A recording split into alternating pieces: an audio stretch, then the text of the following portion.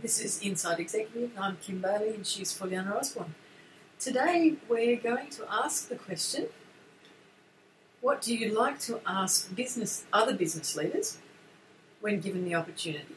So we're talking here about what would you, in a situation where you met a business leader, whether it's in your own industry, another industry, an icon of industry, whatever the situation is, if you were given the opportunity to ask this person some questions, what would they be? And we're not talking about the situation where you ask a question so that they can hear how clever you are when you answer it yourself. We're not talking about you asking them for a job. We really want to explore what would you do given the opportunity to ask someone with that kind of background and knowledge and information. What would you ask them that would be where their answer would be of benefit to you, would be of an education value to you? One of the questions I would ask, there might have been, along their journey, they're successful business people at the moment, but along the journey, they might have had a time where there was a risk to the business.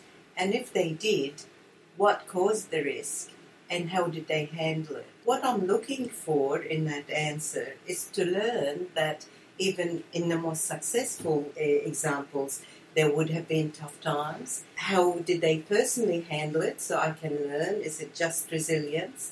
Is it just about finding out what was wrong and what caused that risk?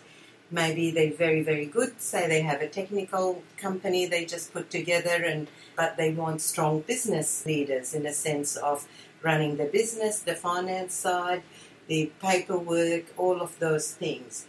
I would like to understand, and if they're happy to, share their journey with me in that regard so I learn from it.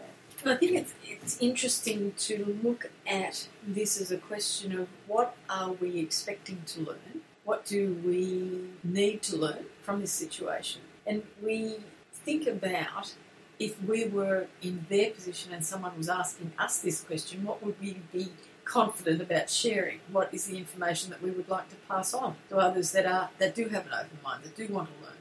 And one of my great strengths, I think, over the years is that I love to learn from every industry. I haven't ever limited myself to knowing what's happening within the industry that I'm working at the time.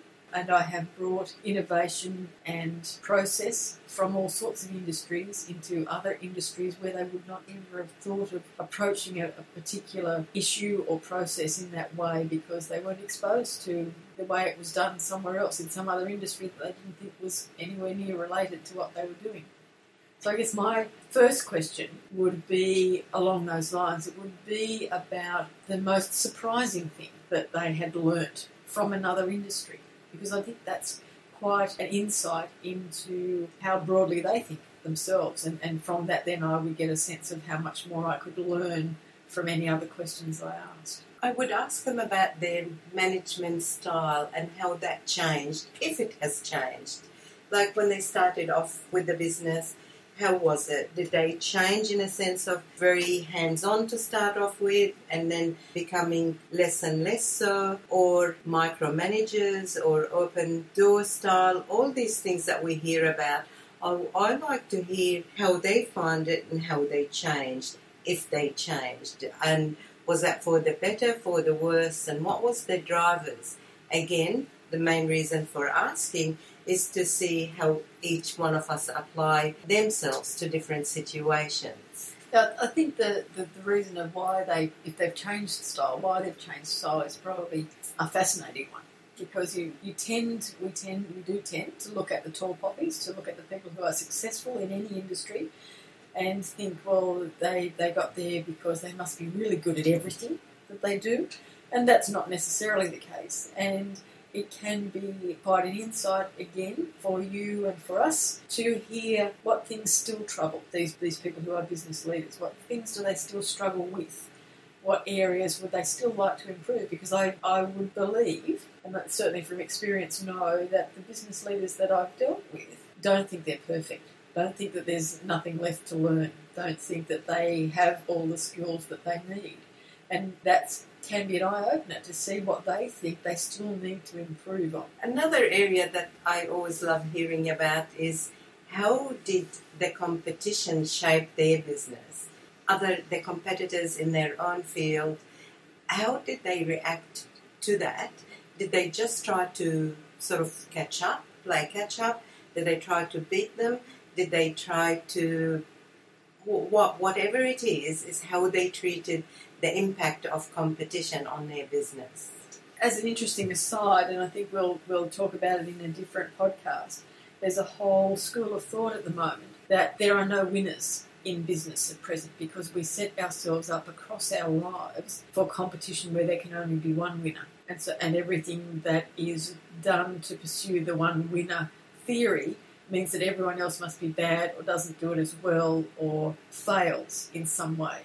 And that's an area that I'm keen to explore because it's just being started to be talked about in terms of business. We've talked about it, or it has been talked about in terms of schooling, of education for some time. But in terms of business, I'd like to hear what a business leader thought about the competitive framework and whether that is the best model for business going forward into the future, whether we do need to have a complete paradigm shift about how we see business and the business community, not just individual business areas, but the economy as a whole, whether we're not setting ourselves up for a fall if we start to embrace technology and then find that we haven't got industries left for the technology that we've embraced.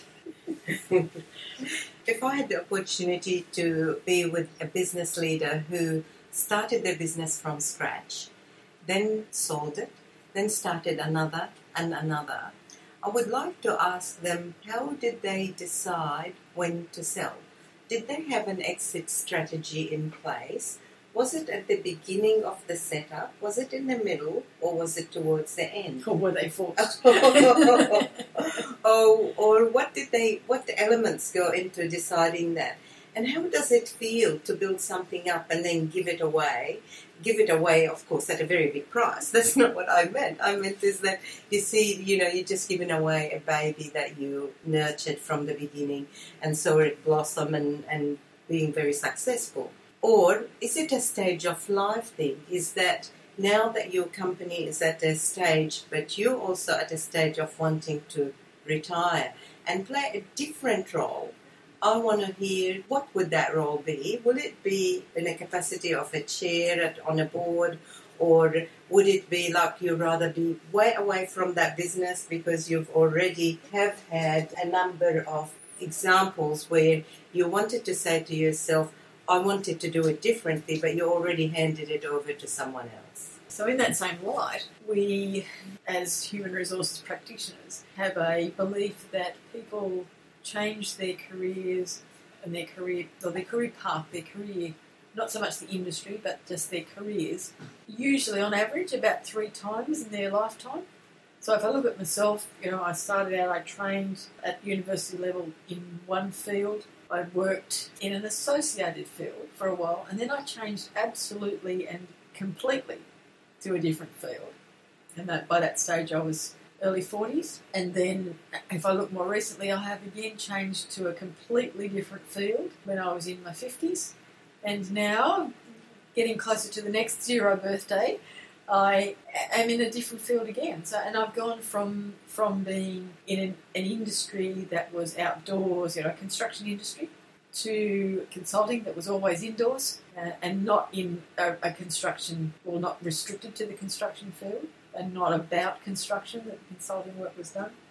And I went from there into online businesses, and the online businesses range from repairing old books to floral art, which is obviously the passion now, but in between time, I ran a lolly shop. So, completely different activities and completely different careers, I guess, at those stages. So it would be interesting to talk to business leaders, I think, and ask them that question. Ask them if they have had those changes, if they've had those dramatic about faces, right angled turns, and have they had 3 complete changes of career in their lives? And it's probably an interesting question for you to ask yourself at whatever stage you are at. What if we came across someone who has worked within Australia only and have built businesses in remote Australia? That would really fascinate me.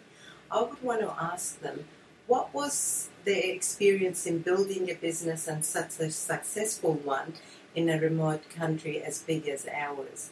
I would like to know that because that would be new to me. I haven't come across someone like that and would, I imagine, learn very, very valuable lessons about how what looks impossible, somebody makes it possible. Business leaders are obviously going to be walking around with a wealth of experience that they might not want to share with whoever's asking the question. But they also, I think, have life experiences that are just as interesting as their business experiences, and those probably even more difficult to get access to. But I guess if we assume that we're going to be able to get access to life experiences as well as business experiences, and just because they're a business leader doesn't negate the fact that they're still a person. So my question would be that within their life as a whole, if they looked at both business and non-business activities, what was the area, or is the area, that provides them with the most sense of satisfaction?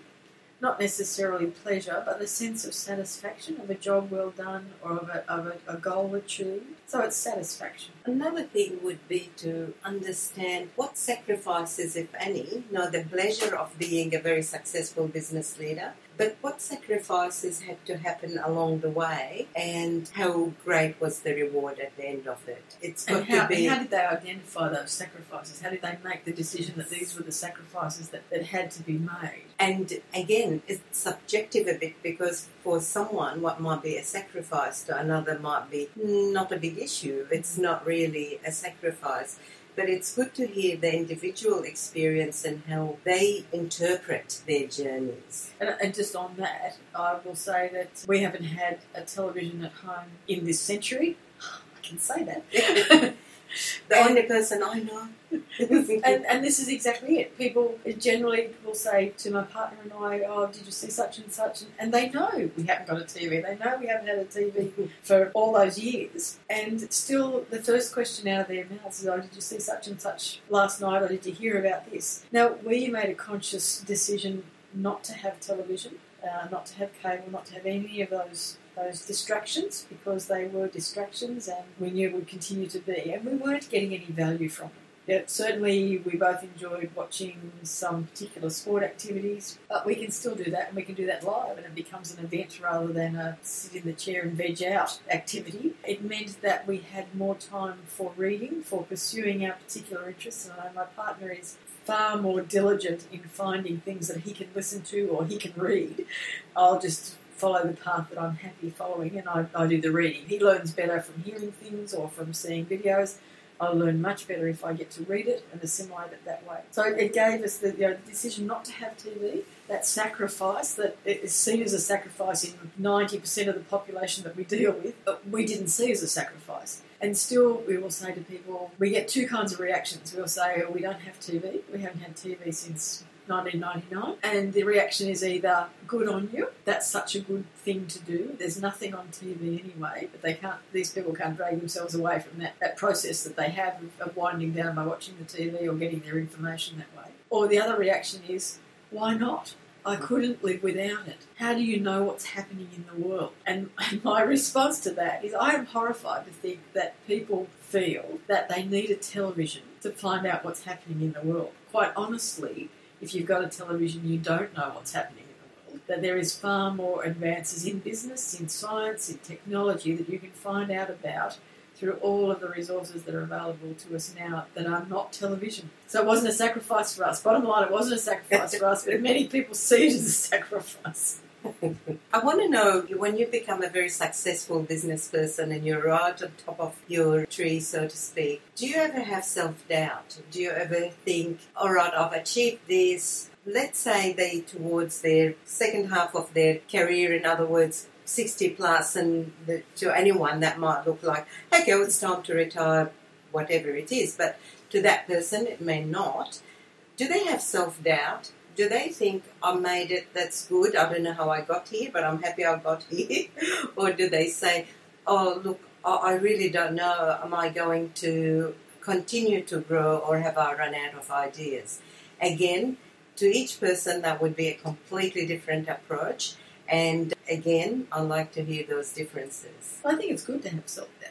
I think it's good to question whether you are pushing yourself, whether you're doing the best. To me, it means that you're questioning whether you're doing the best that you possibly could be doing. And it's not about what other people think. And that's a very important lesson that everyone should learn.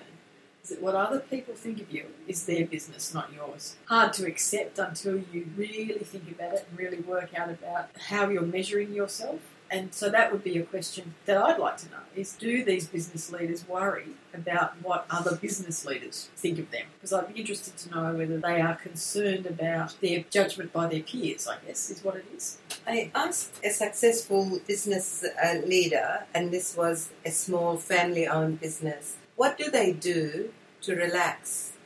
And the person looked at me, and their partner was standing right there, and the person looked at me and said, I go to work. And I said, oh no, I don't think you heard my question. And his partner said, oh yes, he did. And not only that, but he's right. He is more relaxed when he is working.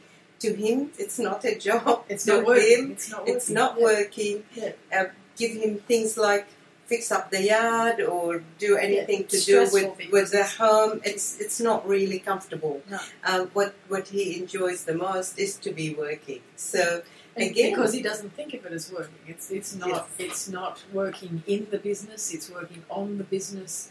And it gives him the opportunity to extend himself, to practice all of the skills that he's developed up to this point. And you can understand that.